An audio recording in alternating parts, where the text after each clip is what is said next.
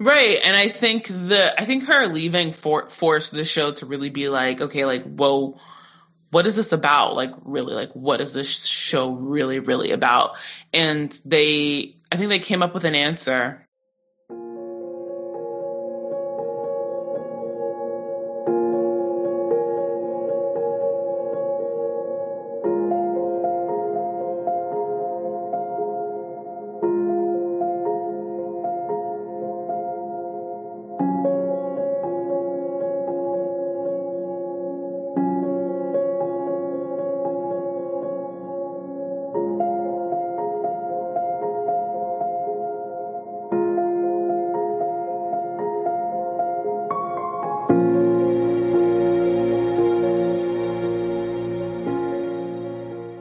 Hello, everyone. This is Alex. And this is Em. Welcome to the latest episode of The Good, the Bad, the Basic. This is the podcast for Gen X and millennials who are currently binge watching old favorites. On this podcast, we'll be discussing what we love, what we hate, and what was just a little bit problematic about our old faves. Though not necessarily in that order. Today's episode is part 2 of our recap and breakdown of The Vampire Diaries. Today, we're diving deep into seasons 5 through 8 of the hit series. And asking ourselves why folks just can't seem to stay away from Mystic Falls. TVD turned bad tropes and bad writing into a loyal fandom. But how? Well, that's what we plan to find out. And if you thought seasons 1 through 4 of the show were messy, then girl, strap in. We are in for a hell of a ride, so stay tuned. Stay tuned.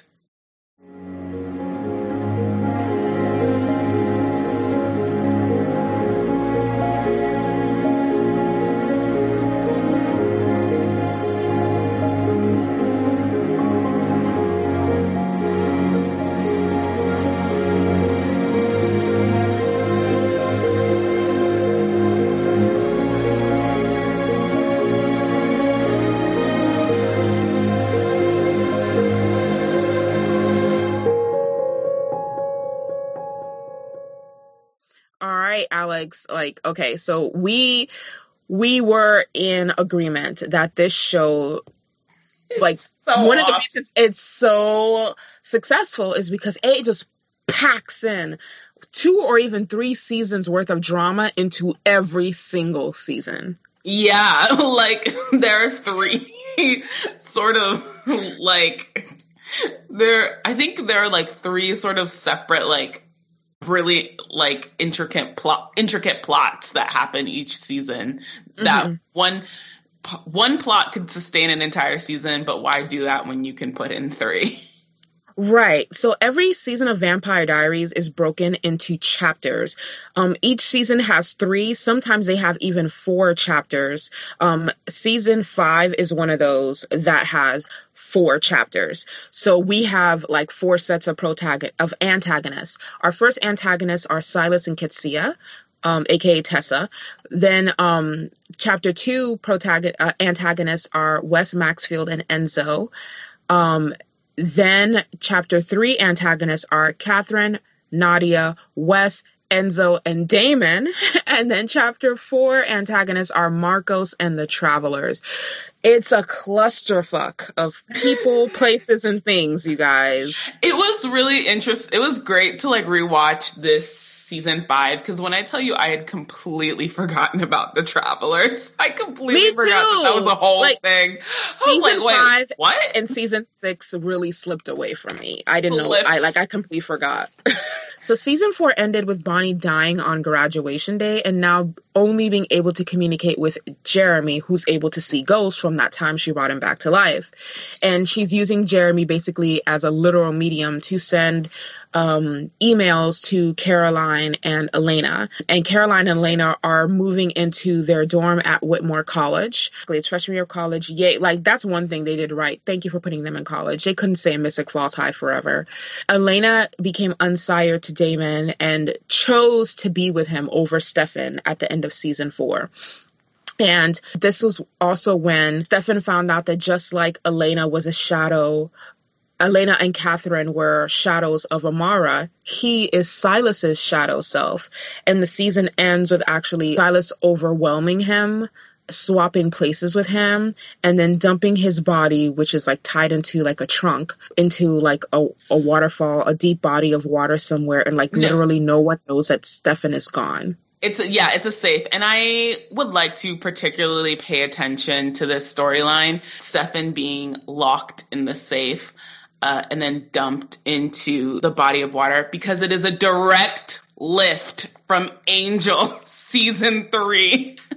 Like the exact same plot. Like, you guys, I wish I was making this up. It's not. Like, Angel, I think it's at the end of Angel season 3. Angel is also locked in a safe and then dumped into the ocean, I want to say. And nobody knows where Angel is.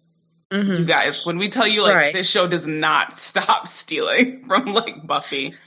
Buffy and Angel, respectively. So what makes this a little bit different is the fact that they added the fact that Stefan is Silas's shadow self, which means that Silas looks exactly like Stefan. And so he literally swaps places with Stefan and is basically gallivanting around. And Stefan is missing, quote unquote, but other people who are not part of the main cast have seen him, or really have seen Silas around and about. Elena and Damon have been booed up all summer long. Like, you know, they're just having the time of their life. And Elena's mildly worried about Stefan, but she doesn't want to say it to Damon because she doesn't want to make it seem like she still has feelings for him, because she's holding this thing in. Catherine is adjusting to humanity after Elena literally forced the cure down her throat at the end of season 4. And Rebecca, because she's nicer than all of his actual friends, took Matt on a summer-long European vacation where they have been eating and fucking their way through their motherland. God bless them. God bless those crazy kids. Have the time of their life. Like for once, he didn't have to worry about bills and rent. I know. Part of me was like kind of upset because either the season 4 finale or the opener of season 5, where they show once again, like, Rebecca's hooking up with like this girl and like Matt's there and like they're all like in their threesome goodness, and I'm annoyed once again that like women having sex with each other are like once again being used for the male gaze, but at the same time I'm like, Matt deserves this. Yes, me too. I was like, you know what? Everybody's been hooking up. Everybody's been getting laid. Everybody's been living their best supernatural life. Let him get this moment, please. Like Matt can have this moment. Like, I'm still not okay with it, but Matt can have this moment because he's really been through some stuff. If anyone deserves this moment, it's Matthew, you guys. I'm using his full name. It's Matthew Donovan. He needs this. He needs it. So, they returned from Mystic Falls, Matt and Rebecca. They returned from Europe from their summer vacation, where the woman that they'd met, Nadia, who you think is like this passing character, just like random beautiful girl that they had a threesome with, is actually a very dangerous opposition, as we later find out. She actually follows them back to Mystic Falls. She's been on their tail the entire time. And what they thought was a chance encounter in Europe was actually her inserting herself into their presence because she wanted something from them. We later find out that this Nadia person is both a traveler, which is supposed to be like the Romani, better known as... Right. But she's not just Romani. She is also a vampire, and she is also the daughter that Catherine was forced to give up at birth. Right. So something that they do in this season is that they sort of the show sort of codes like the travelers as like Romani. And once again, the racism persists, because then they're like the antagonist, but then they're like against the vampires, which is like the biggest thing you can do on the show to like code that you're evil. And, I'm glad that there's consistency. You can count on TBD to be weird and racist and awkward. Right. And here's the thing. When she says racist, like, we're using that loosely because the Romani are all, in fact, white. But anyone who is familiar with the history of the actual Romani, aka the travelers, understands that they are like the black people of white people. they have and continue to be the most persecuted group of white people. Calls for cultural assimilation, aka ethnic cleansing, and assimilation into the dominant culture. Like, they are a heavily persecuted group, and they are a small minority living within Europe and pretty much living on the outskirts of the culture of wherever they happen to be. Because they're nomadic, right? Right, they're nomadic. And this is something that, stopped being quote unquote civilized to other white cultures and ethnic groups a long time ago. It's just awkward. It's just another awkward discriminatory, ethnic thing that the show does. That's all. It's very, very, very awkward. And what makes it even more awkward is that it actually doesn't fall in line with the Catherine storyline at all. So let's backtrack to Catherine's storyline. Catherine was a teen mom. She got pregnant. She had her child. And then her father took her child from her and gave her child away because he didn't want the stigma of his daughter having a child out of wedlock to come upon their family. Now, here's what I do know about the Romani, the real travelers. That is not an issue in their community. First of all, people marry young. And I don't mean like marrying off little girls to grown men. I mean, the girls and the boys get married off young as 14 years old. They are heavy believers in a couple growing old together. Like literally growing old together. And there are many cases of girls 13, 14, 15 years old having children, whether they're married or not, in that community. When I originally saw Catherine's storyline, I assumed, as I was right to assume, that she was, Catholic or Russian Orthodox, because they are the sort of community that would see it as like a bad thing that a teenage girl had a baby out of wedlock. Like, the travelers are not gonna like excommunicate you or make you a pariah over that. So like having her daughter be a traveler and saying that she came from a line of travelers and inserting that storyline literally made no sense. Also, shout out to Nathan from Insecure, who shows up this season in the sort of Augustine, aka The Initiative plot. Oh my God. Right. So I saw him here before I saw him on Insecure. And then when I saw him on Insecure, I was like, praise Jesus, Black people hired him. Black people finally hired, because he needed a win. Like every other Black character on this show, he got killed off with a quickness, but not before some prolonged torture. Right. And although he had multiple episodes, I would say that Nathan is probably the longest running Black person on this show besides Bonnie. I think he tied with Luca.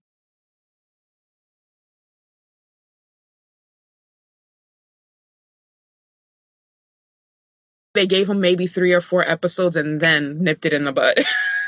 And then poor people of color Death Watch TBD, poor their roommate Agan, and she was actually played by the singer Hayley Kiyoko. Oh, okay, look at that. Yeah, and she got killed off with a quickness. I don't think she even lasted as long as the Black people. She died like 2 episodes in. She died 2 episodes. I think either that 1 episode or 2 episodes in, she was gone. They're like, I was like, I'm just curious. Are you guys serious? One thing that I will, commend TBD for in this back half of the series is that they move on from killing just Black people to killing Black and Asian people. So you know what? There we go. Progress. Travelers were falling like dominoes too. So they were killing like large groups of white people indiscriminately as well. So you know what? I just want to really commend y'all for that. Congratulations. Okay. Oh my gosh. Yeah. So this season was a lot. So because the travelers followed Matt and Rebecca back, he is confronted with a traveler named Marcos, but he forgets having this confrontation because Marcos puts another traveler in his head, someone who can basically assume possession of his body at any time. As a result, Matt starts having blackouts. The moments that he blacks out on are the moments where this traveler is in possession of his body. Stefan manages to come back after very late in the game. Damon realizes something is wrong with him, And like Catherine and Elena start having visions about him, but he is found actually by the police first, I believe. And his memories are askew, and the only person he trusts is Caroline. I thought this was a really great way of like moving their friendship forward, because Caroline and Stefan have been cool for a really long time. Last season, when he defended her against Tyler, who was justifiably upset that Caroline had slept with the man who murdered his mom, like Stefan took up for her. And in this season, it's kind of her turn to like stand by Stefan's side. And so their friendship is kind of forged when Stefan comes back to himself. She's the only person that he really trusts at the time. Right. Not that Silas was actually doing a good job of hiding the fact that he was Silas. Like, he wasn't even really trying to pretend to be Stefan. Like, and every time someone would figure it out instantly, he'd be like, you got me. I'm not Stefan. Fuck Stefan. I want to address about this Ketsia plot really quickly is that I'm very concerned about these women of color who are like losing their minds over like these white men. I'm very concerned. But it's very obvious she's a woman of color lusting after this man. And like, he chose her handmaiden, and thousands of years later, she's still not over that shit. And this is a theme that will continue and we'll get to this again when we talk about the originals. Yeah. Oh God, yes. And I'm just like, I don't know. I'm annoyed because I'm just like, hun, like, I just don't feel like that's real. I don't know. I don't know. I guess maybe. I think her initial reaction was valid because she was deeply in love with this man, right? And she had the power to punish him and her handmaiden for their betrayal. So she did. But the idea that she would just keep on with this revenge quest thousands of years later, like she had nothing better to do, and like he was like the ultimate catch. Sis. Really? Him? Like, no shade to Paul Wesley, but like. And then like the Silas character says in one scene, he's like, she fell for this face once, we can make her fall for it again. And like, you're not that cute. Like, don't. You're not. So it's all very complicated and very like touchy. So then in season 5, we learned something very significant though. And I did like this thing. We learned that Elena and Stefan were not meant to be. Catherine and Stefan were not meant to be. They were not star-crossed lovers. They were people that were literally being pushed together by a revenge spell. Okay? So that's why shadows of themselves kept reappearing in every lifetime, and they kept feeling so drawn to each other. By choosing Damon, Elena actually breaks the cycle of Amara's doubles always ending up with Silas's doubles. Right. So I guess in that, like, they're like the true love story or something. Equally ridiculous, right? Like it's not even that. It's I feel like for once they finally given Elena agency. Things are not happening to her. She actually made the choice to be with Damon and not who like this spell ordained her to be with. Because if she was still with Stefan and then we found this out, like it honestly, I wouldn't have been as receptive to it. So I'm like, she's not in love with him. She's just like, she just thinks she's in love with him. You know? It takes these people like, so in season 5, it takes everyone like 4 episodes to realize like Bonnie's dead. Like an entire summer and like, I guess 4 episodes in. Which they should have known something was wrong with. Like, why haven't we seen her? Why haven't we heard her voice? She can't pick up a phone when she's traveling with her dad. Dad, that's exactly, that doesn't make any. Her house, it would have seemed like her dad was like literally at her house. Right. Like no one actually goes. Weird. Her dad wasn't anywhere. Like he was all around town because her dad's the mayor now, you guys. He's the mayor now. He's everywhere around town. He didn't go anywhere this summer. Exactly. They would have seen. Oh, well. Yeah. So this season is actually the season where Caroline confessed to sleeping with Klaus, like kind of goaded into it. And we'll talk about that later, by someone who she thinks is Elena. And Tyler's enraged. And Stefan like kind of steps in and saves her. And their friendship is kind of like set in stone at this point. Like they know they have each other's back. And I wish that they had kind of kept Caroline and Stefan friends, because they are the only people I feel on the show had a real genuine friendship without any ulterior motives or like extra shit attached to it. But of course, it's TVD, and the white girl can't be single for long, so they made them love interests. I don't think there's any way to really sort of get all of the plots that are happening like into this podcast, because we would be here forever. But if you want to do that, just watch this season. Honestly, I don't really feel... I don't think... It's hard sort of picking episodes to watch in these back halves, because I don't think they're worth watching.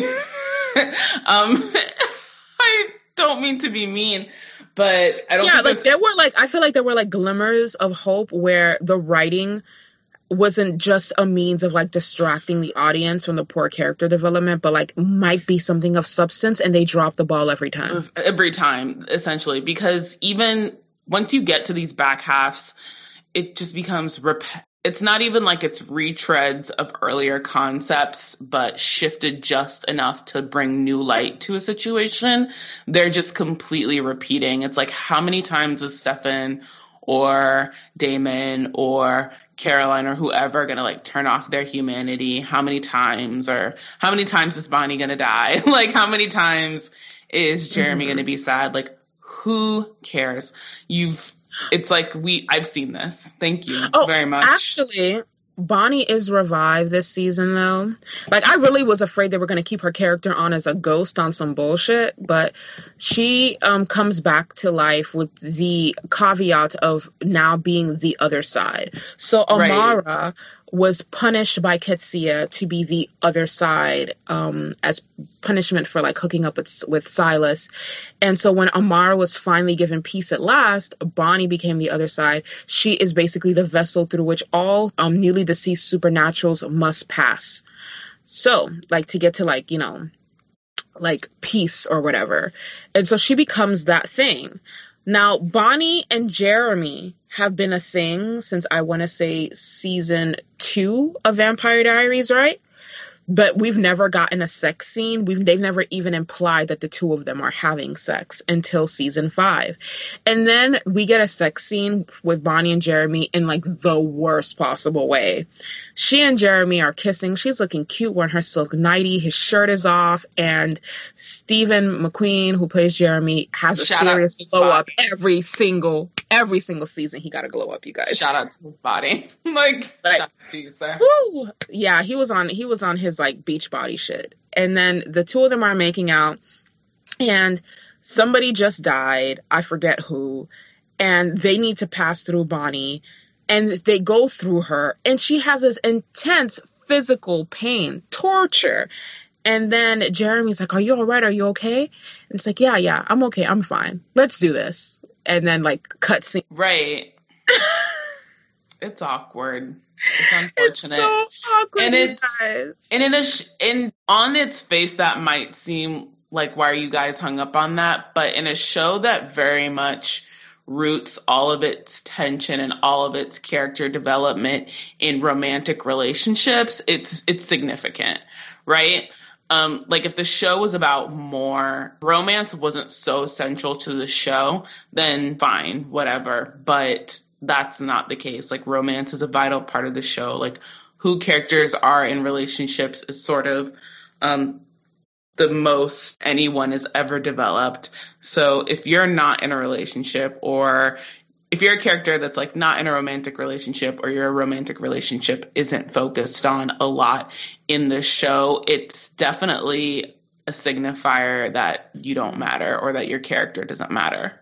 Right. And we can use the argument that Bonnie and Jeremy's relationship doesn't have as much focus simply because it's not as toxic as the other relationships. They actually have the least toxic relationship on the show, because what you're telling me is Bonnie can only be the focus when her life or somebody else's life is in danger. Bonnie shouldn't get like the privilege of being able to enjoy pleasure. Right. Or in that, like, she only matters like if she's in pain, or like if she's about to die, or something, right? Or someone else is about to die, then we need a Bonnie. So this season was interesting because it brought in like a new supporting character named Enzo. Enzo, we learn back in the 50s, was Damon's best friend during a time when they were incarcerated together. So the Whitmore Society... In the Initiative, a.k.a. Right. This is obviously lifting from the Initiative in Buffy the Vampire Slayer. Right? A.k.a. What is it? The St. Augustine or something? Right. The Augustine Society is kind of like... it's very similar to the group of founding families in Mystic Falls that like are on Vampire Alert or Vampire Neighborhood Watch, except they actually take vampires and test on them. And during this time, Enzo fell in love with a woman that was working there who was Black, and this becomes a theme for him. Like, he only likes older women and Black women, apparently. And while he and Damon were incarcerated there for like a decade, no, Damon was there for a decade. Enzo was actually there longer. They became best friends. And one Christmas, when they were pretty much put on display like zoo animals, they took an opportunity to escape, but only Damon could escape. And unfortunately, he had to leave Enzo behind. And we find out that Enzo's still been there this entire time. So it's been literal decades where he's been a hostage to these people. And he escapes and is, rightly unhinged because he's been in pretty much solitary isolation and torture for decades. But even he gets his shit together relatively quickly and proves to be a better person than Damon and Stefan. Right. Enzo is sort of like a Damon point too, initially, when he's introduced. And this is what I think we're saying when we talk about the show never moves, the show never develops, these characters never develop. Because I think in these back halves, what you really start to see is that you start to see 2.0 characters that are already on the show. I think that Damon, Enzo, and later Damon's mother's boyfriend, Julian, are all sort of the same type of character and same type of antagonist, and they all serve the same type of purpose to the story. I agree. I think you have Stefan, and then you have Silas, and then you later, I want to say, I forget, but they're also serving the same purpose. Like, there's no... Well, Elijah is also a Stefan type character as well. Right. Does Elijah come back in the back half? Oh, he does. They do. No. Yeah. But yeah, even in the front half, they were trying to do this. Like, how do we make Stefan and Damon more likable? We give reflections of them in our antagonists, and therefore get people to see them as more of a protagonist. Right. Klaus was like the first mini Damon, who then became worse than Damon. So then we could root for Damon safely. Mm-hmm. You're absolutely correct. I agree with that. So yeah, the show absolutely doesn't actually fix its characters or show their evolution. It just gives us worse people. That's true. So then now we can root for like the shitty person that we were first introduced to as a protagonist. I'm glad that they allowed Enzo's character to evolve. I would say after Tyler, Enzo is a character that is given the most growth, and he's given that growth very, very quickly. Because again, Enzo doesn't come in until season 5, and he stays until like the end of the series. But he is a character that didn't have as much time to develop as Tyler, but still managed to develop. And actually, in Tyler and Enzo, it actually makes a lot of our main cast look worse because they've been through worse shit, or they've been able to learn self-control and accountability, and our protagonists have not. Right. And I guess in season 5, real quick, season 5 is where Tyler and Caroline break up for real. For the final sort of time. That's just a little highlight. And Elena and Damon break up for fake. For fake. Yeah, it's not even real, you guys. Like, they break up and immediately have breakup sex and then get back together like 1 or 2 episodes down the line. So season 5, all I got out of it was that they were doing entirely too much. We didn't even talk about Liv and Luke. Right? I know. We haven't even gotten there. We can jump into that in season 6. So Season 6 is a lot as well. So season 5 ends with like essentially the disintegration of the other side. The other side goes away because the travelers are successful in their whatever. Because the other side goes away, Damon and Bonnie get thrown into an alternate reality, a sort of like prison world. Where they must fend for themselves, where the same day in 1994 keeps repeating. Right. So really quickly, I want to say that some of the best acting that Nina Dobrev did on that show, like as Elena, because I really liked her acting as Catherine, but some of the best acting she did as Elena was actually in the last episode of season 5, when Damon's about to be thrown into what they think is the other side, but is really, like Alex said, a prison world. And she is crying, begging not to lose this man. And I'm like, I feel it's this. Like, even if you're not here for their relationship, the pain that she is emoting is very, very real. So I had to give my hats off to her for that episode. That was literally like the only truly memorable episode of the season for me, and that was why. Right. I think the most memorable, I guess, I don't even want to say episodes because the episodes to me weren't memorable. What's memorable are certain moments, but I think season 5, the moment that's the most memorable to me was this final, the final plots with Catherine. Catherine sort of comforting Nadia, who we find out is like her daughter, and really going, I think, to the bat for her. And then also Catherine for just being Catherine and going out like a real G. Right. I love Catherine and Nadia's relationship because I felt like even though it was a little too late, they were actually trying to humanize her character to their audience. Now, I'd always like been Team Catherine, but it was very clear they did not want to portray her as someone to be liked until that very last scene where we see her with her daughter. Now, and the thing about Catherine, too, is it wasn't her intention to not raise her kid. Her father literally took her child away from her. And honestly, it turned out to be for the best because, as you remember, Klaus, when she ran away from him and wouldn't allow herself to be used as a sacrifice, went to her home and butchered her entire family. Nadia only survived because her father had sent her away to live with another family. Right. Season 6, we pick up with, Damon and Bonnie are gone, and yeah, it's really sad. So Elena's spiral is, like I said, and I said this too when Jeremy had died, temporarily on one of the other seasons.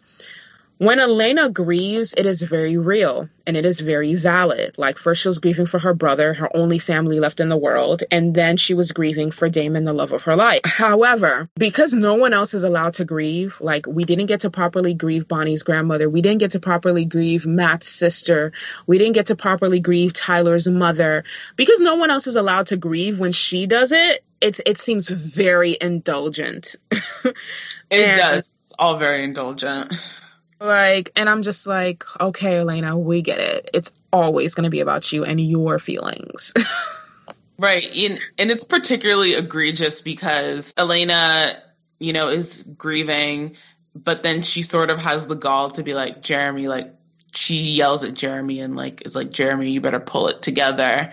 And it's, and Jeremy's grief is sort of treated as like, oh, whatever. But he's grieving too. He's upset about losing Bonnie. I think that one of the things that Elena does very passively and actively, in what Alex just said, is treat her grief as priority at all times. When Bonnie lost her grandmother, she was very dismissive of it. And Stefan was too.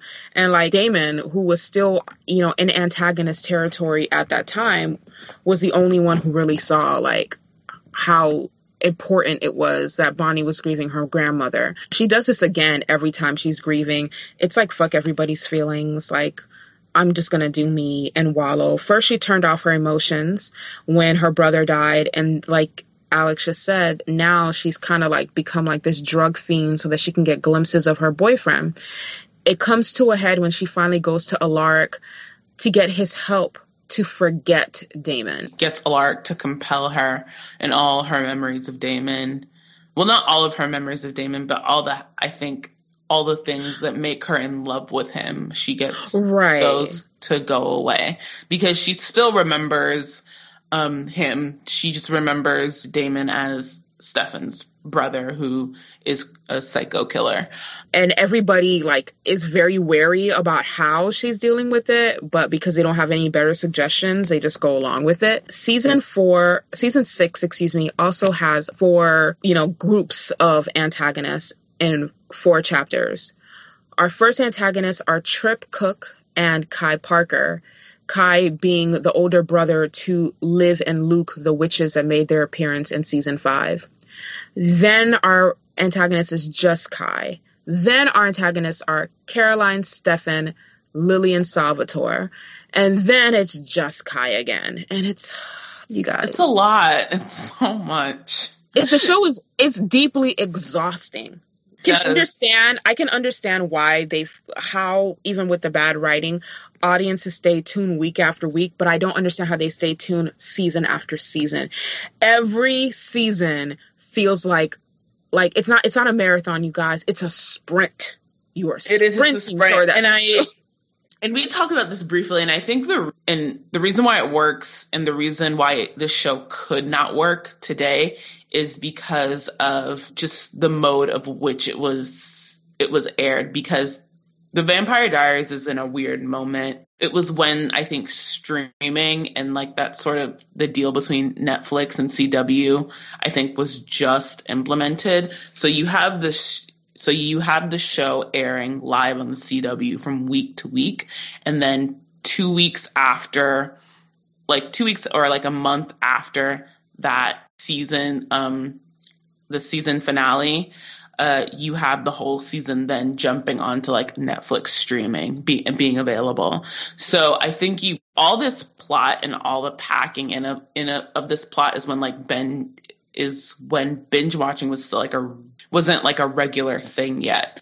The reason why you can have all of this is because I think the writers are still thinking okay, week to week to week, and they're not necessarily thinking about, okay, someone's probably going to watch someone's going to get this season, and maybe they'll watch episodes 1 through 5 in one sitting, and then they're going to watch 5 through whatever in another.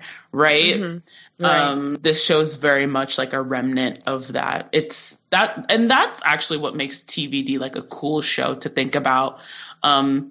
Not like we said because of the writing or anything, but to think about just the moment it was in, because TVD is a lot like Scandal, and that it comes into the cultural zeitgeist in a very transitional moment where as a society we're very much transitioning and changing the way we even take in content and take in material, and how our attention span adjusts to that and how that works. Because so the other thing that Vampire Diaries did is they kept the show fresh with really great music. Some of it mainstream, a lot of it indie or lesser known artists.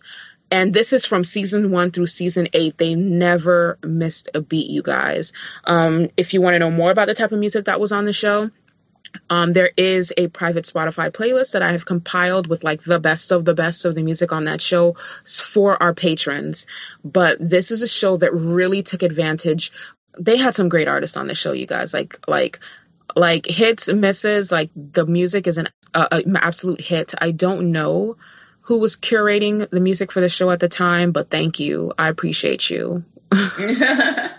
So thank you. Season 6, the main plot through season 6 is Liv. I mean, if you had to pick a main, I guess, is sort of Liv and Luke and Kai and, oh my God, what's her name?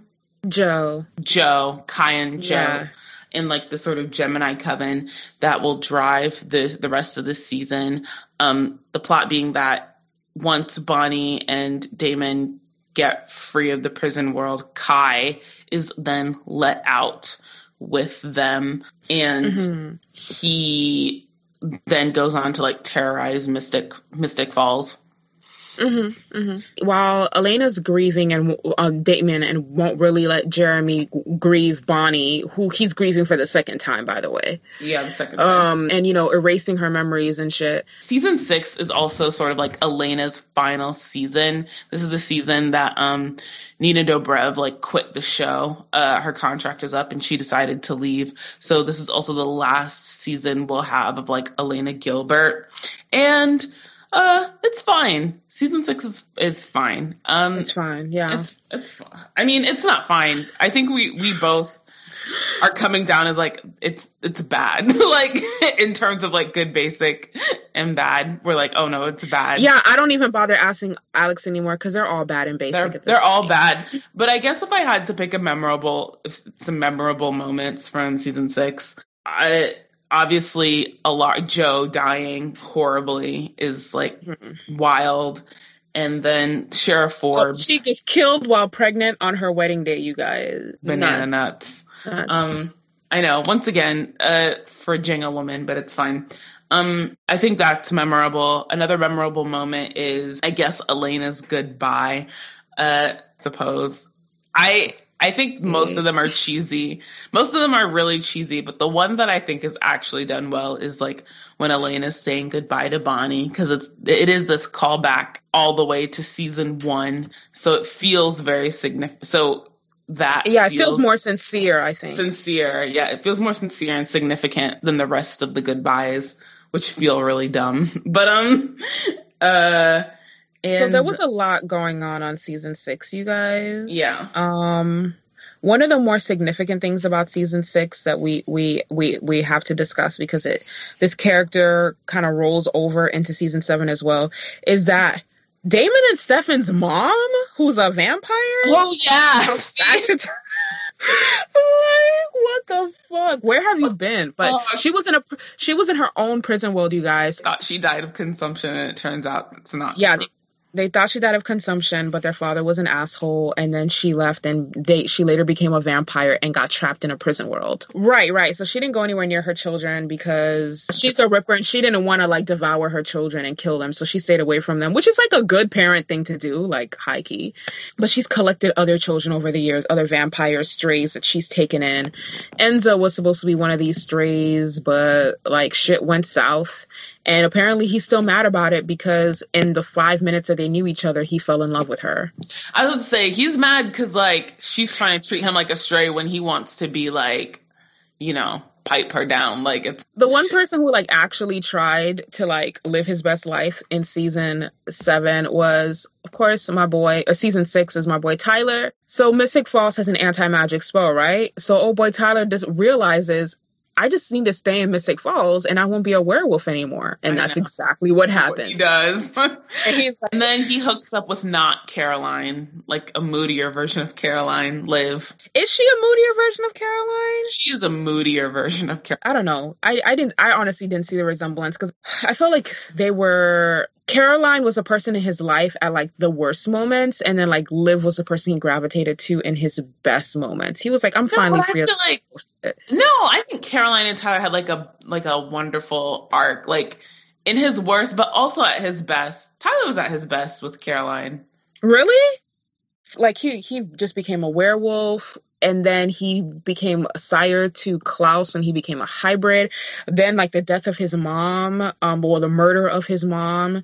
And, like his life was basically just finding normalcy again. So he took a page out of Jeremy's book, and he's like, I'm human again. Let me just start dating a witch and leave these vampires alone. That's real. No, she's annoying. I don't know. She's annoying. I don't like her. She is annoying. I will give you that. She is annoying. But I feel like she's annoying in a different way than Caroline is annoying.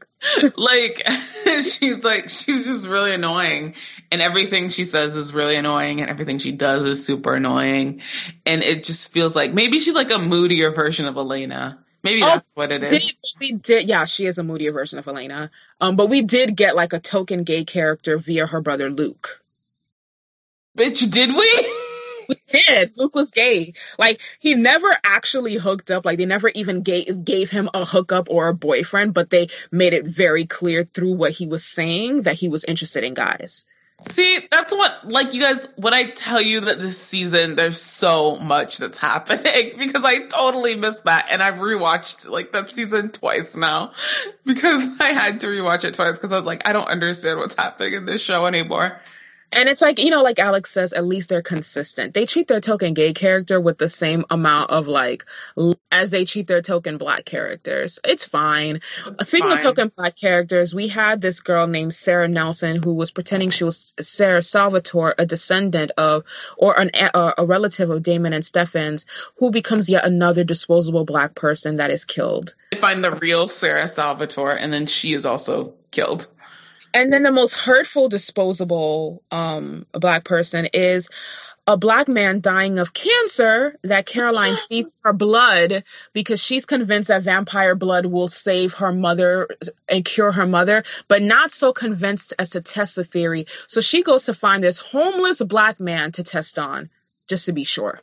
And then he dies a horrifically painful death. The two Sarah Salvatores, Nathan... And then Nathan died season 5. Oh, Nathan died season 5. See, yeah. But yeah, there's like black people getting killed off every season. Don't keep track. There's no point in keeping track. If you take a shot every time a black person dies on this show, you will have pop poisoning.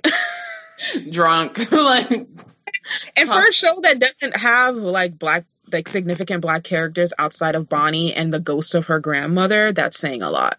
That's a lot. Lily being reunited with her quote unquote family, her vampire heretic family, who are witches and vampires.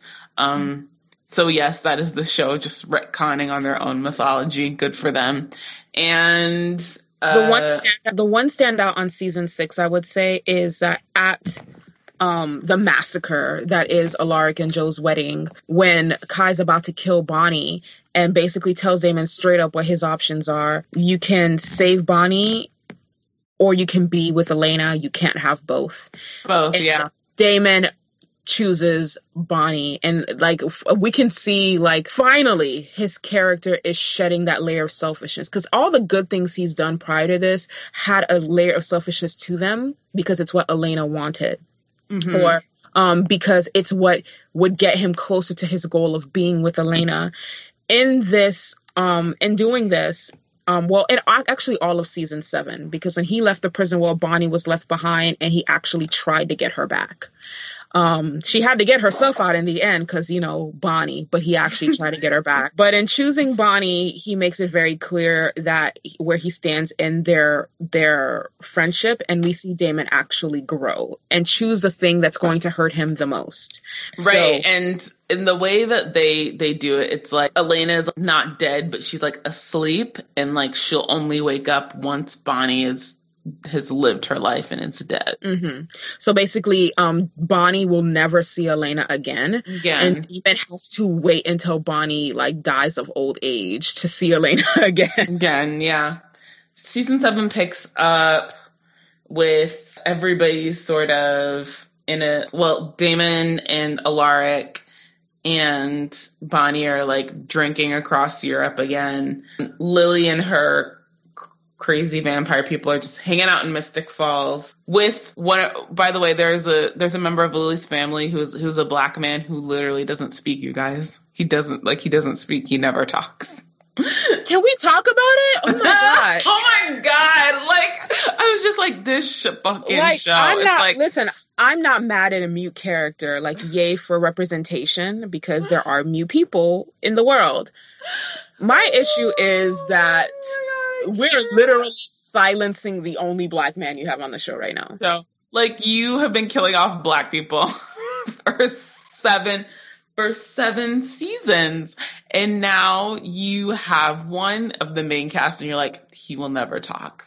That's right. It's like the writers were like, we should give him more lines, and they're like, but what if he didn't have any lines? What if he couldn't talk, you guys?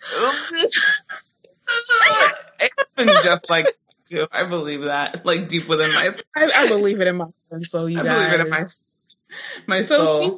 Season 7, there's still a lot going on. We'll never be able to, like, adequately recap all of it because it's just so much.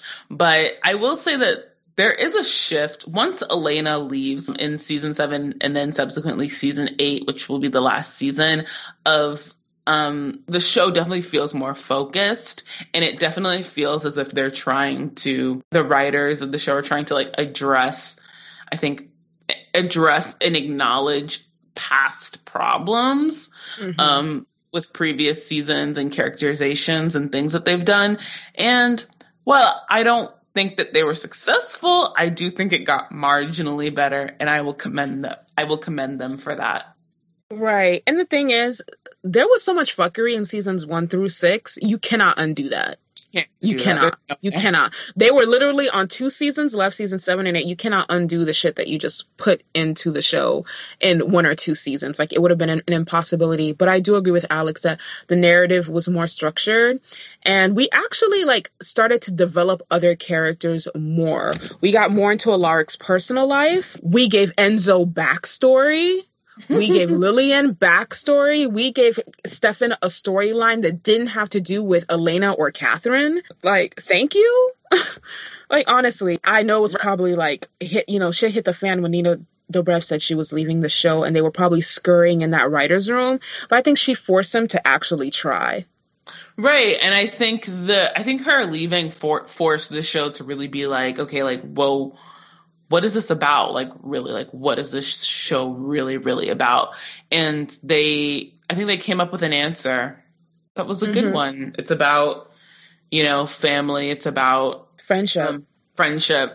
And this is the first time where, like, Bonnie and Damon's friendship isn't marred with Elena needing something, so they can actually, like, be real friends. Exactly. And and funny enough, I feel like Bonnie approaches getting a personality this season. Yes, like, I thought that was in my head, but yes. Like, she does. Like, I feel like the writers are like, oh, Elena's gone. We have two. Okay, because, like, they know who Caroline is, right? They know exactly who Caroline is, but they don't really know who Bonnie is. And she's now, now that Elena's gone, she is now, like, their principal, like, female character. So they have to know. They have to know who is she in relation to Caroline, and they start to sketch something out. They start to figure something out. So as always, we have, like, a host of antagonists. Julian and the Heretics, and then Julian and Reyna Cruz, who's a vampire hunter. Then, like, an official supernaturally ordained vampire hunter. And not the vampire hunters from, like, 2 seasons ago, you guys. Like, she's, it's a different type of vampire hunter. It's a calling for her. Or something. It's a calling, it's an obligation, it's a curse, however you want to view it. And then our, like, last set of antagonists are Ambrose, Reyna, Bonnie, and the Armory Monster. There's a monster, you guys. There's a lot of stuff going on. Recap, the Gemini Coven cast a spell to save Joe's babies as they were dying, because her babies are now literally the only surviving members of the Gemini Coven. And so they put them in a place where they would be safest. Caroline's body. Can you say plot hole? Yeah, that's the difference. Y'all really made a pregnant vampire someone whose body, by definition, cannot change, and someone who's no longer, who cannot have children, because pregnant vampires are not a thing. Right. And I mean, obviously they do it to accommodate Candace Ackles, who I think was actually pregnant at the time. But still, it was a lot. It's a lot. And honestly, like, and what happened in season 6 too, something significant happened via Tyler. So Tyler was human again because he'd gone through the Mystic Falls anti-magic barrier. But as he and Liv lay dying at the massacre of Joe's wedding, she tells him, like, listen, I'm dying, finish me off, because if you become a werewolf, then you'll survive this. And so he has to kill this girl that he loves to save his own life, and then basically go through being a werewolf all over again. We could have addressed this some more, because, like, how much shit is Tyler supposed to go through, you guys? Listen, when I tell you I forgot that even happened. I feel so bad. One thing, okay. You know, there was just so much. I don't even blame you. There was so much. So much. Okay, so one thing that I will say, also, I'm so proud of myself. I'm finding all these nice things to say. Okay, one thing I'll say about season 7 is the way that the show actually, and like I said, shout out to this season 7, season 8 back half, because the show does reinvigorate itself narratively in how it picks up in season 7, episode 1. So it's shown that like the show sort of jumps to the show sort of pulls a How to Get Away with Murder, and what it starts doing is that it starts jumping from time frame to time frame. So in the first so each episode, sort of the cold open is sort of, it starts with a title that says 3 years from now, and it's this like crazy cold open of like each of our characters, whether that's Stefan or Caroline or Bonnie, something kind of nuts happening to each of our principal characters. So I think in that first episode, it jumps to Stefan being in New York, opening a storage center, and we see like a desiccated Damon. And then in the next episode, that cold open is Caroline working at the news center and then getting a stake through her gut, so the show starts time jumping, and what that does is that it reinvigorates the series, because now like we're, as an audience, we're excited again to really see like, well, what's gonna happen. And it's just something that the show does in this back half that I think is really smart. Right. I agree with that. And I noticed that as well. Like immediately, it almost felt like we were watching a different show with the same characters, because of the way that it was being filmed now with the time jumps. And you know, that cold open and time jumps and shifting. And partly this was done because, you know, they didn't want babies on the show. So we're showing like Caroline's children as a little bit older. Excuse me, not Caroline's children, Alaric's children. So in season 7, she starts off pregnant with Alaric and Joe's baby, and she finds this out via Valerie Toole. Valerie Toole is a heretic, and she looks at the video footage, and she realizes the spell that the Gemini Coven is performing is a protection spell for the twins, and that Caroline is experiencing a supernatural pregnancy.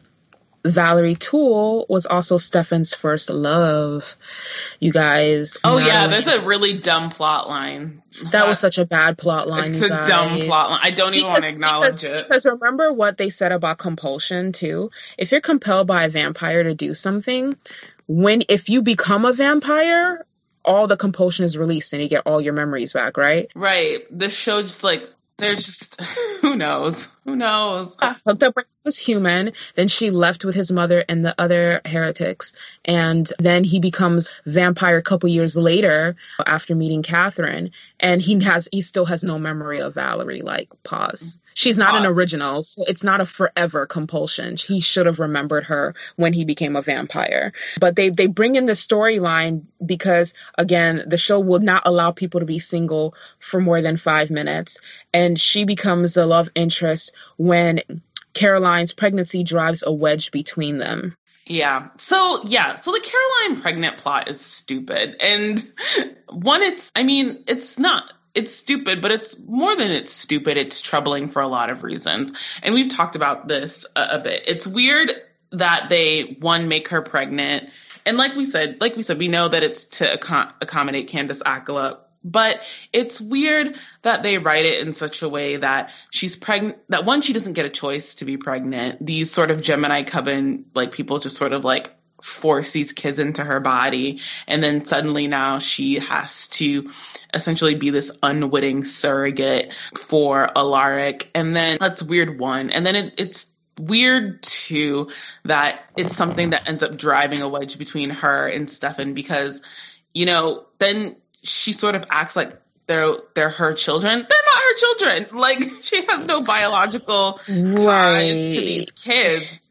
You're literally a surrogate. Honey. She's a surrogate. Like, and so it's weird that when she then pops out these kids, she takes on this expectation of like this mother figure to them, but like, no. And it's weird that the show insists on her character doing that, because if anything, and this is what we talk about where there's no continuity with these characters, if anything, way back when Caroline initially becomes a vampire and when Klaus had a bigger presence on the show, Klaus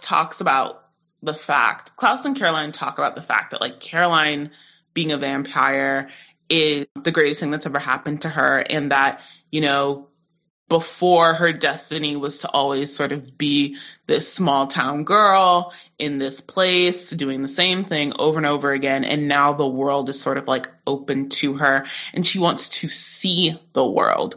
So it's weird that like in season 7, you have Caroline, she's birthed these kids. Wouldn't the expectation or like the thing that would actually track would be for her character to then birth these kids and then now that she's with Stefan be like, okay, deuces, like I'm off. Like for me, like that makes sense. She would be like, well, I've had these kids. Here you go, Alaric. Have fun with your children. You go and raise them. Be competent. Be a competent single father. Like I'm out.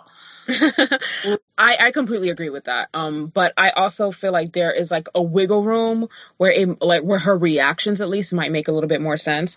So when she and Klaus had that talk, her mom was not dead.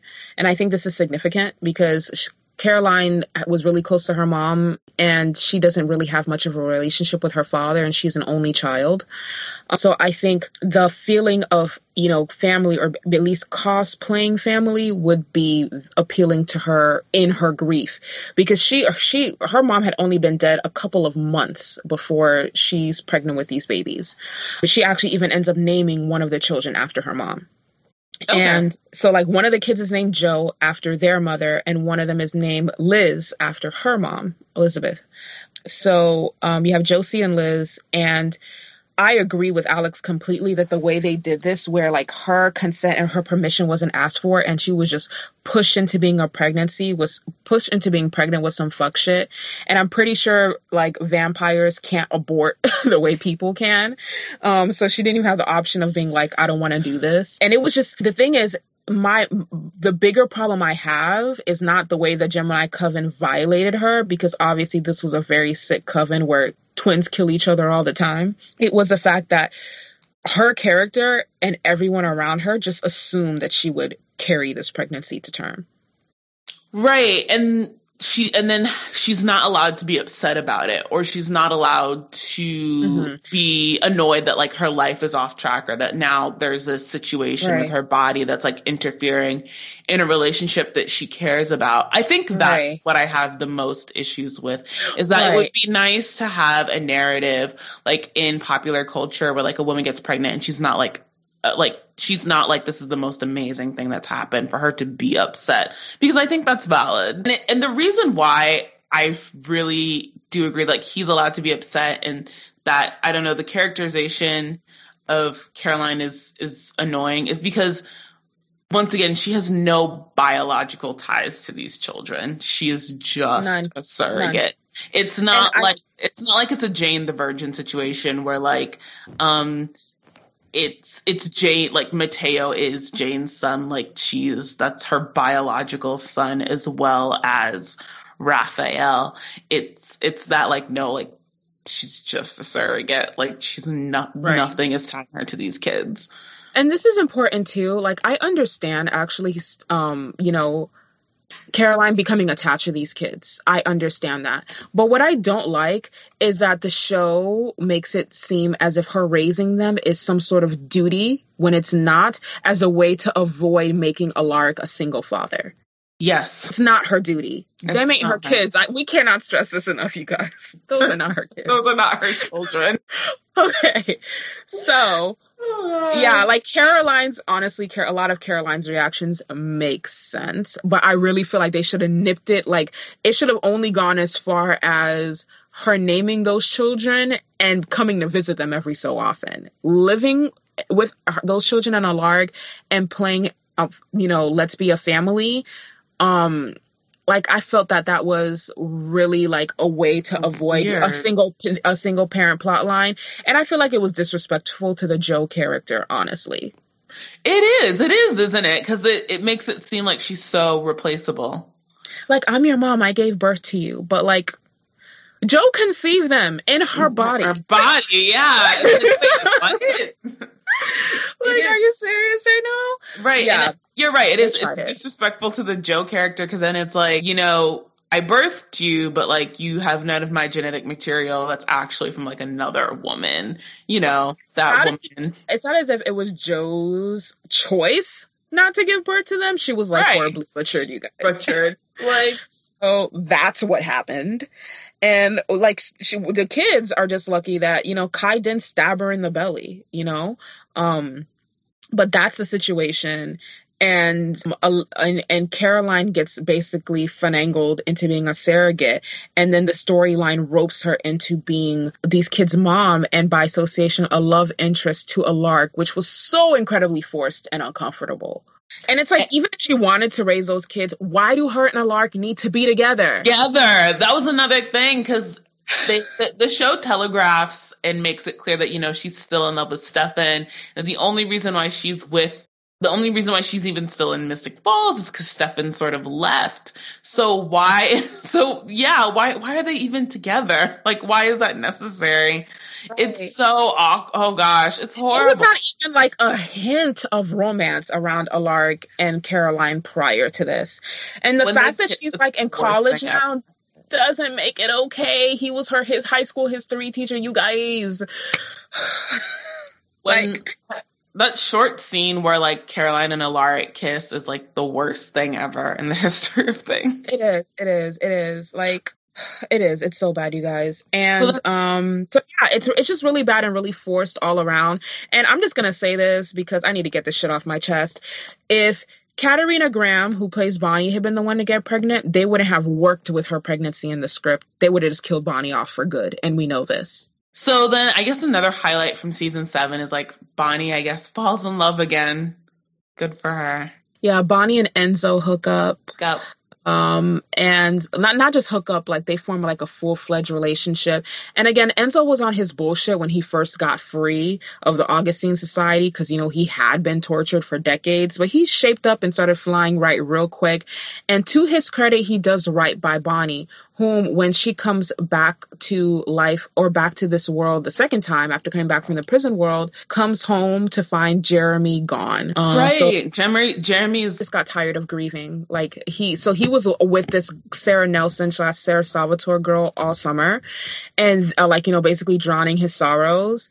And then he was just like, I need to leave Mystic Falls and figure out what the fuck I'm doing with my life, basically. And Stefan was kind of on a similar trajectory. Stefan had wanted to leave Mystic Falls as well when he thought that Damon was dead. They were both like, nothing's keeping me here. Why am I here? Like, Bonnie doesn't want to tell him right away that she's back, but then I remember a scene where she does like leave him a voice message and lets him know that she's alive. And then the show just that's it. Yeah, they never follow up. So Enzo comes into the picture, and he really does right by Bonnie, you guys. Like, Enzo treats like Bonnie's pretty good when it comes to relationship. Both Jeremy and Enzo, I think, were good, non-dramatic, like really loving partners for her. So the show gave her that much at least.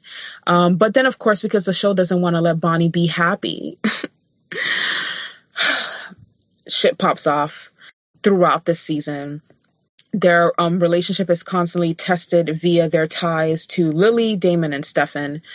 And by the end of that season, both Damon and Enzo, who go to save Bonnie, linger a little bit too long and become ensnared by the armory monster, who ends up being a siren. Shout out to Kat Graham and that actor who plays Enzo. I think they really do sell the relationship, but the chemistry was on, girl. It was. It's good, but even though it's written, I think, terribly. And I feel like it's not. I feel like as a viewer, it wasn't built up properly, and the only reason I think it works is because I said Kat Graham and like that actor. They both really sell it. Yeah. So Enzo, or Lorenzo St. John, is played by Michael Malarkey, and I think he's a good character. But the chemistry was sizzling. It was even better than the chemistry that Kat Graham had with Stephen McQueen, who played Jeremy. Like, it was obviously her first adult relationship, and it was popping, you guys. It was really good. It was really good. Enzo has a vibe. Like, he does have a vibe. He has that like panty dropper vibe for real. He does. And when he started getting his life together and started combing his hair and like wearing, like, he was looking very GQ in these latter seasons. In these latter seasons, even like, so before Bonnie and Enzo become a thing, when I think he's still trying to like convince Lily, there's like a scene and he's playing guitar and he's like, "Who am I to you?" And she's like, "Oh, you know, you're like part of the fam." And he's like, "Well, I don't want to be your family. Like, I want to be your man." Like, he has it. I was like, damn. I would have been like, fuck Julian for real. He gets like really close to her. I was like, yeah, that's it. That's that juice. Like, he has it. He has it. I would definitely say hands down that Michael Malarkey is the sexiest, like, plays the sexiest character on that show. Like, I know Damon's supposed to be sexy, but a lot of times he's very aggy. Stefan is not sexy to me. Jeremy is sexy. And, you know, Tyler and Matt are just like Tyler and Matt. They were just kind of like bros, really. Like, I didn't really see them in that light. Klaus was, again, supposed to be portrayed as sexy. He's very aggy, very irritating. And honestly, that very mild-mannered way that Elijah has about him is actually much sexier to me. It's a very specific quality. And I feel like people have talked about this, about like leading men and like what makes something sexy and like how to do it properly, like on screen. You can be good looking and not have any of it. One of the things that makes Elijah a great character, even when he's portraying an antagonist, is that he can be so... everything he says resonates, even though he literally never raises his voice. And it takes a certain kind of charisma to always pull people's attention, no matter like how calm you are. Like, he's one of those people that walk into a room and you pay attention. Like, Klaus yells and Klaus throws tantrums and he's a child, but Elijah is a man. And that's what makes him sexy. Okay. All right. I'll take that. But yeah, like Alex said, like, Bonnie and Enzo were it. We should have got one good sex scene out of that. I'm real pissed. The one that happens is a bad one, and that's what I'm saying. Like, I shout out to those actors because she gets one with Enzo, and it's bad. It's like, it's poorly lit. Like, the lighting is like stark, and it's super brief. It's not like hot, like, in any sense. Like, it's even kind of awkward because like she's playing guitar and like they're looking at each other over this guitar, and then they have to move the guitar out of the way, and it kind of disrupts the flow of it. I'm just saying the person who directed the episode could have done a better job. Kat Graham is very great, and she's somebody that I think very clearly is like very comfortable like with her body and is in touch with her body in a way that's that I think it took Nina Dobrev some like time to find, because I think some of the like initial stuff is also with Nina's awkward, but Kat sort of like takes to it in a way that's very confident. It's done poorly. It should have been the scene where like he does the whole New Year's Eve thing for her, and like the lights, and it's because that's very beautiful, but instead it's like this weird, ugly, stark lighting, like, and there's, I think, all the colors drained from the frame, and it's like, and it's so annoying. It's like, so I'm annoyed that, like, why is it that people always want to experiment with Black people? Like, you know what I mean? Like, I feel like there's a tried and true way to like do sex scenes, and through the course of the Vampire Diaries, like, they've always done it like they always do it this sort of specific Hollywood way where like, you know, there's fire going, there's like amber sort of like lighting to like mimic candlelight. Like, it's very like the frame is like very soft. And they do it for everybody. Caroline and Stefan get this treatment. Damon and Elena get this treatment more than once. But like, poor Bonnie cannot like. But then with Bonnie, it's like somebody wanted to do like some weird experimental shit. Like, they're like, what if the frame was like gray and like muted, and we shot it like and then they do this weird like 2-shot in profile with like a guitar between them that doesn't make any sense. It's almost like they're afraid to let her have just get fucked right.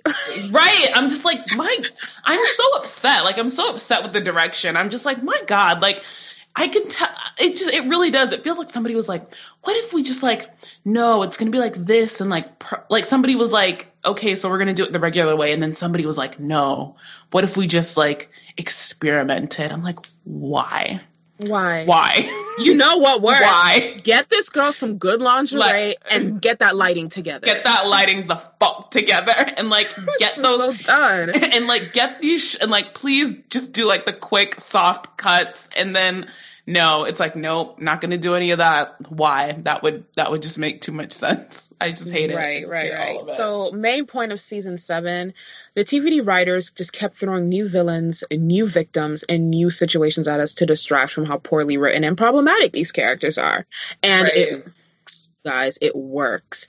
The highlight of season 7, I would probably say, is Matt is really sick of this vampire shit. He ain't trying to be a human Happy Meal no more. And he takes to the police academy. And like he's the only person that survives, you guys. And survives. And I would also say the other highlight, I think, of season 7 is like, for once, like the big at the end is like it's like a race to save Bonnie's life. So Bonnie sort of gets to be the one that people give a shit about for once. And I don't want her to be the damsel in distress, but if this is what it takes to be taken seriously on this show, then. And when they save her life, it's not with some sort of caveat to her. Like she doesn't have to like suffer further. You understand? So like Damon and Enzo become ensnared by the armory monster, but Bonnie is able to survive unscathed, and that's good. Season 8, you guys. Final season, you guys. Final season. So there was a lot going on. Again, as always, there were a lot of antagonists. So let's go through our list of antagonists. First, there was Sybil, her sister Celine, Cade, the devil, and Damon. These are our first antagonists of the season. Then Damon, Stefan, Sybil, Celine, and Cade. And then Kai Parker, who shows up again, and Cade. And then Catherine and Vicky and Kelly Donovan. Yes, Matt's family makes a reappearance. I know I use the word clusterfuck a lot when I talk about this show, but you guys, it is so apropos. Like, there's a lot. You guys, it's so appropriate. Like, I don't even know. Okay, so I want to jump into something real quick that's been bugging me, and I talked to Alex about this, but you guys, this is some fuck shit. First of all, we know that Vicky Donovan died, in large part due to Damon turning her into a vampire. And Kelly Donovan, Matt's mom, left town. He didn't even know his mom was dead, you guys. We didn't know that Kelly had died, and we don't know really how.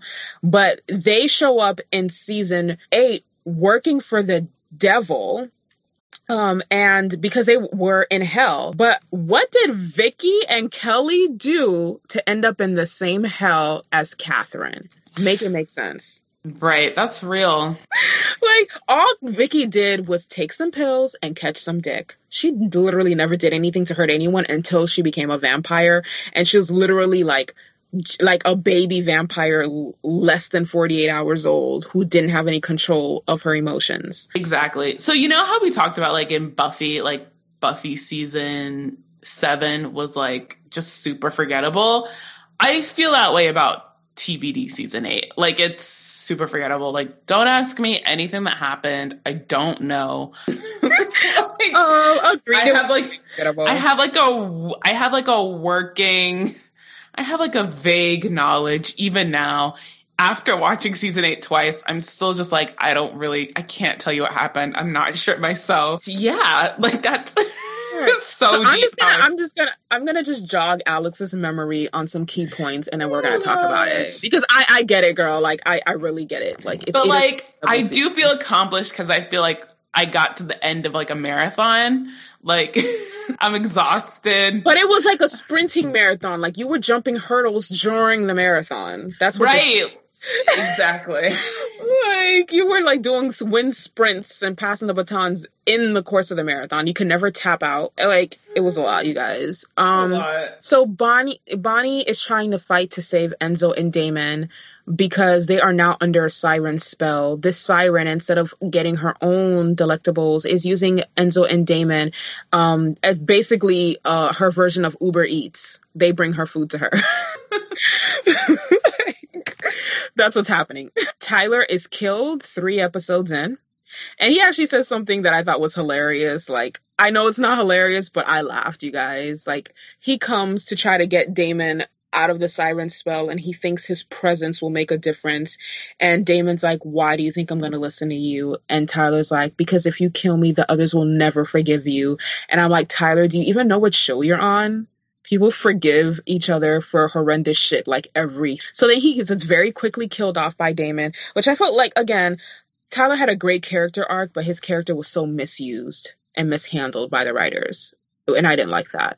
Alaric and Caroline finally break up after playing house for a few years when she realizes, like, this is bullshit. These aren't my kids, and I'm still in love with Stefan. So she basically is doing what Stefan asked her to do, like 4 years later. Right. Oh my gosh. Like, to have the kids and just dip. Stefan and Damon are trying to keep Elena's casket safe because they put her in a casket even though she's not dead for safekeeping, I guess. And Caroline and Stefan become engaged and use their wedding as a lure for Cade, the devil, who is played by a disarmingly attractive black man. I mean, he is so fine. Like, he looks so good. So good, you guys. And his skin looks real buttery, like he exfoliates and moisturizes regularly. I appreciate that so much. Matt, though, the character that they have, again, like Tyler, well, worse than Tyler, because they didn't even develop his family life the way they developed Tyler's family life. They finally decide, you know what, we should probably do something with this kid. And so he became like this throwaway supporting character. And in this season, 8 years of this shit, they decide to give his family some real meat and complexity and backstory. And we find out that his family worked with the witches in Mystic Falls and created this bell that's basically like... It only took 8 seasons, you guys. It only took 8 seasons to make him worthy. Damon and Stefan basically contract themselves to Cade to find him new souls, because once Enzo's free, like, Stefan decides to do this with Damon so that Bonnie can keep the person that she loves. But she doesn't get to keep him very long. Enzo does die in this season, and his death rocks Bonnie's world so hard that she has basically a psychic break. Yeah, she creates another dimension like Cade. Because we find out Cade isn't necessarily the devil. He just sort of, in his death, when he was basically lynched, when we find out Cade's backstory. Right. And then after I learned the backstory, you're not even mad at him. Cade is essentially is murdered at the moment of his death. He because he was a witch, he creates like another plane of existence, and he then makes that existence quote unquote hell.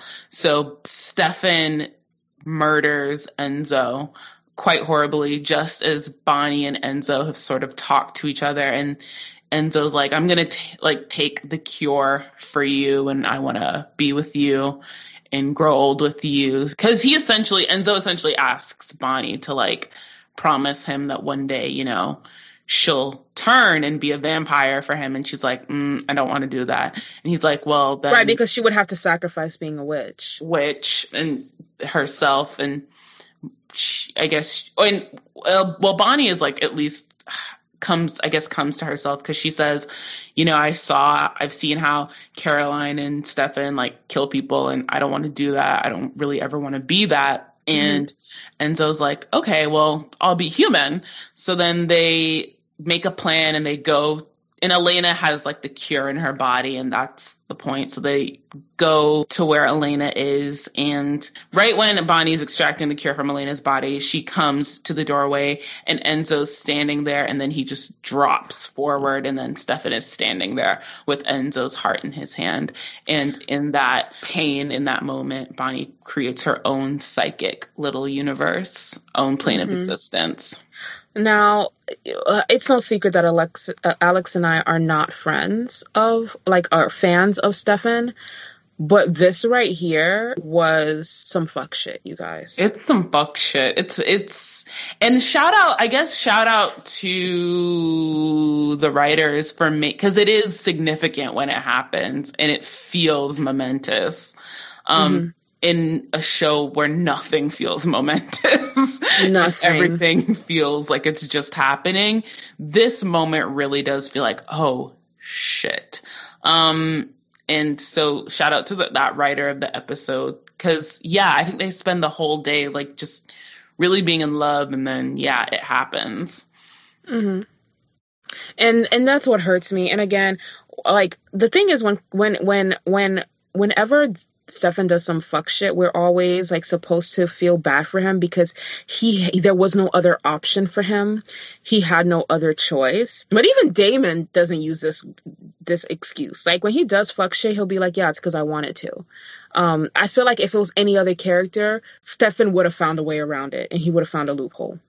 Well, Stefan does it like when he's under he's turned his humanity off, and this is what we're talking about. Like, but even when his humanity was off, when he was like a really good one was when he was under Klaus's control. He still like fought the compulsion with every fiber of his being to not kill Elena. You understand what I'm saying?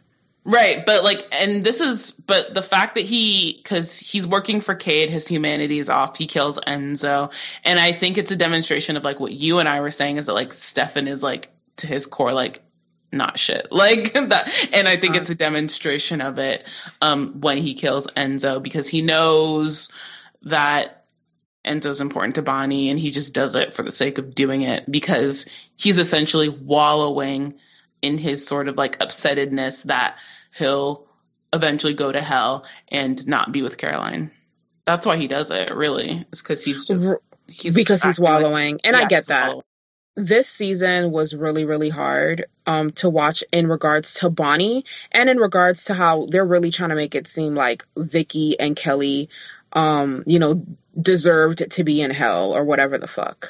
I don't know who masterminded this episode, and I don't know why you did what you did, but you're a piece of shit. It's just like it feels so relentless, like, and it never ends, and there's never all the wrong people get punished. Right. Enzo didn't deserve to go out like that, period. Stefan and Caroline do get married this season after Stefan becomes very much human. And Stefan finally sacrifices himself for everyone else's good. And low-key, I wasn't sad to see him go, not after Enzo. I was right. Like, okay. And then in all of that, he sacrifices himself and then he goes to heaven, which like, what? Right. You did like one good thing in like all these years that was selfless and not about anyone else after years of like literally decades of being a ripper and massacring your way through towns and shit. But he gets to go to heaven. But Vicky Donovan and Kelly Donovan are in hell. That doesn't make any sense. It just... This show hates women, straight up. It hates women. It hates women with sexual agency like Vicky and Kelly and Catherine, and I'm dying on that hill. Listen, Catherine going to hell makes sense to me. Like in that, Catherine just, took her knocks on her chin. But the fact that Stefan and Damon get happy endings is bullshit. Like, because they don't deserve them. That's exactly why I'm conflicted about Catherine. I absolutely think that she deserves to be in hell. Don't get me wrong. But Stefan and Damon belong in hell with her, is what I'm saying. Right. Like, and if it wasn't a show that hates women, it wouldn't just be punishing the more sexual, liberated, independent women characters.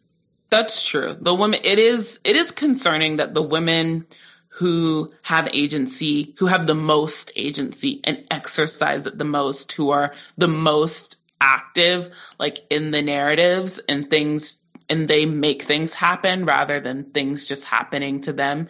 Because as much as I like Caroline and Bonnie, I don't like Elena. But the thing about Caroline, Bonnie, and Elena is that things just keep happening to them. Like, none of them to like significant degrees ever really make super active choices to like drive the story forward. They're always, Bonnie in particular, Bonnie, Caroline, and Elena exist to clean up the messes of Stefan and Damon. So essentially the show decides to punish the women who did what they wanted to for themselves and did not like make themselves handmaidens to the two central male characters. And that is concerning.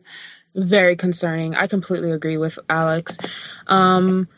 This season was exhausting to watch. It was a clusterfuck. Like I said, I enjoy getting some backstory on Matt, but it was too little too late. Rewatching that series finale, it just feels like I feel like I didn't watch anything. Like what happened? Like exactly. Watching the TBD series finale is the same way I felt watching the Scandal series finale. I was just like, let it be done. What even happened? The characters were so mishandled that at the end you're so desensitized and you're so detached from so much. See, the highlight of season 8 is when Bonnie packs her bags and there's like a pamphlet and it says Africa. She's going to find some other Black people. God bless her. I just want Bonnie to get some Black friends, meet some real witches out in Africa and get away from this fuckery. Matt suffers a lot also in season 7 and 8. He gets a fiance, she's killed. His entire graduating class of the police academy is horribly murdered. Like, honestly, it's neck and neck about who the series does worse, and I think that Matt is actually the character that is treated the very worst by the writers. Right. The very worst. It's like, why is he here except to suffer? Matt is constantly suffering. Matt's constantly suffering. Really had me feeling sorry for this white boy, and I did not appreciate that. The series finale is essentially everybody trying to, because Catherine has come back from the Hell Dimension, because Catherine never dies. Catherine's just sort of seeking revenge on everyone, and this sort of plot with the bell and ringing it, Catherine is trying to get them to ring it one more time so that the town of Mystic Falls can be burned to the ground. And it ends, like you said, with Stefan sort of sacrificing himself and Bonnie stopping the flames from murdering everybody in the town. And that's really all that happens. And then we get like a sort of, that's all that happens. And then we get like an epilogue for everybody, all of our sort of main players. So we know that Damon Elena wakes up and Bonnie and Elena can be awake at the same time because, they retconned that. Elena and Damon get there happily ever after. And when they die, her heaven is her parents and Damon and Stefan's heaven is each other. And that's all cute and nice and whatever. And then Caroline opens like the school for that will eventually go on to be Legacies. Right. Now, the thing with this show, like when we reviewed Buffy, we did our part 1 and 2 review of Buffy, we were able to give you our favorite seasons and our favorite episodes in every season.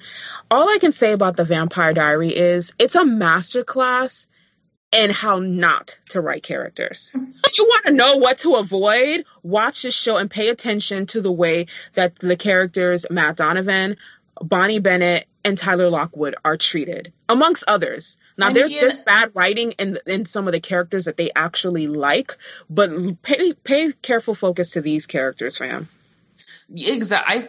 I agree with that. I think it's a masterclass in how not to write characters. I feel like it's a masterclass on how not to write women. I feel like it's a masterclass on how not to write Black people. Like, I feel like there's so much. People. And I feel like there's so much that you can, because I'm a big believer in that. Like, I think you learn more probably from shows that like are bad, because you learn what not to do and you learn the things to like avoid.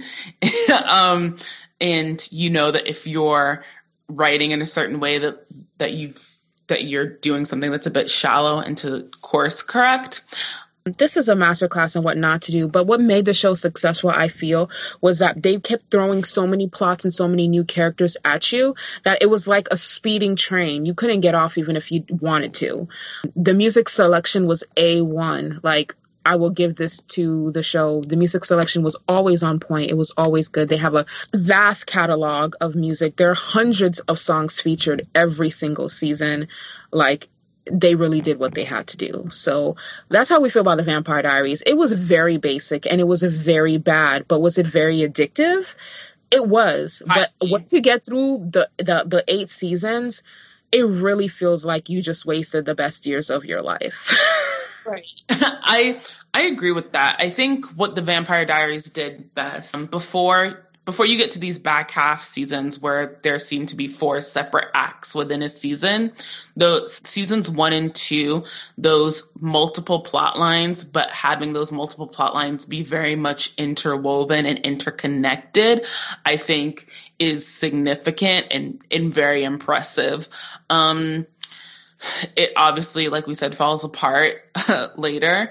And I think also the show is valuable of like examining a certain moment, like in our culture, in terms of like, if you're like us and you're sort of like entertainment nerds and you're TV nerds and you're interested in sort of more like cerebral topics of the way we consume television and the way we consume television, the way we consume narrative. The Vampire Diaries very much comes in a transitional moment, and it's interesting also to look at it from that perspective. Yeah, I completely agree with everything Alex said. I definitely feel like they use like not an ideal formula, but one that would definitely get them views in the right space at the right time. Mm-hmm. And for the TVD success really was a matter of perfect storm. And then they leveraged the viewership and the fan base they had on that show for the spinoff, the originals, and then the legacies. And it was really a lot of people reading the room and striking while the iron was hot every time. Every time. Yeah, definitely. So I think those are our final thoughts. It's everything that made season 5 through 8 good, bad, and basic. If it does nothing else, TVD proves that you can blatantly ignore good writing and basic character development and still create a hit. For those who'd rather not go that route, Alex and I are both sensitivity readers, she for screenplays and treatments, and I for short stories and manuscripts. If you'd like to avoid characters as wildly offensive or underdeveloped as Tyler, Elena, Damon, Stefan, Tyler, and Klaus, we got you. Tune in next week where we'll be discussing the characters of the TVD spinoff, The Originals, and spotlighting what could have made these characters in the show better. Tune in while Em and I discuss everything wrong with every single character on this show, the systemic issues that they represent, and how they could have made better choices. Follow The Good, The Bad, The Basic pod on Spotify to listen to this and all of our weekly episodes on the go. If you love this sort of content and you want more, including exclusive bonus episodes, outtakes, and other customized content like our specially curated Spotify playlists, become a show producer and a patron on Patreon. As always, our regular weekly episodes, as well as all the links on where to find us, can be found on our SoundCloud page. So follow us there, as well as at The Good, The Bad, The Basic. And of course, be sure to follow us at Good, Bad, Basic Pod on Twitter and IG. Until next time. Bye, everyone. Later.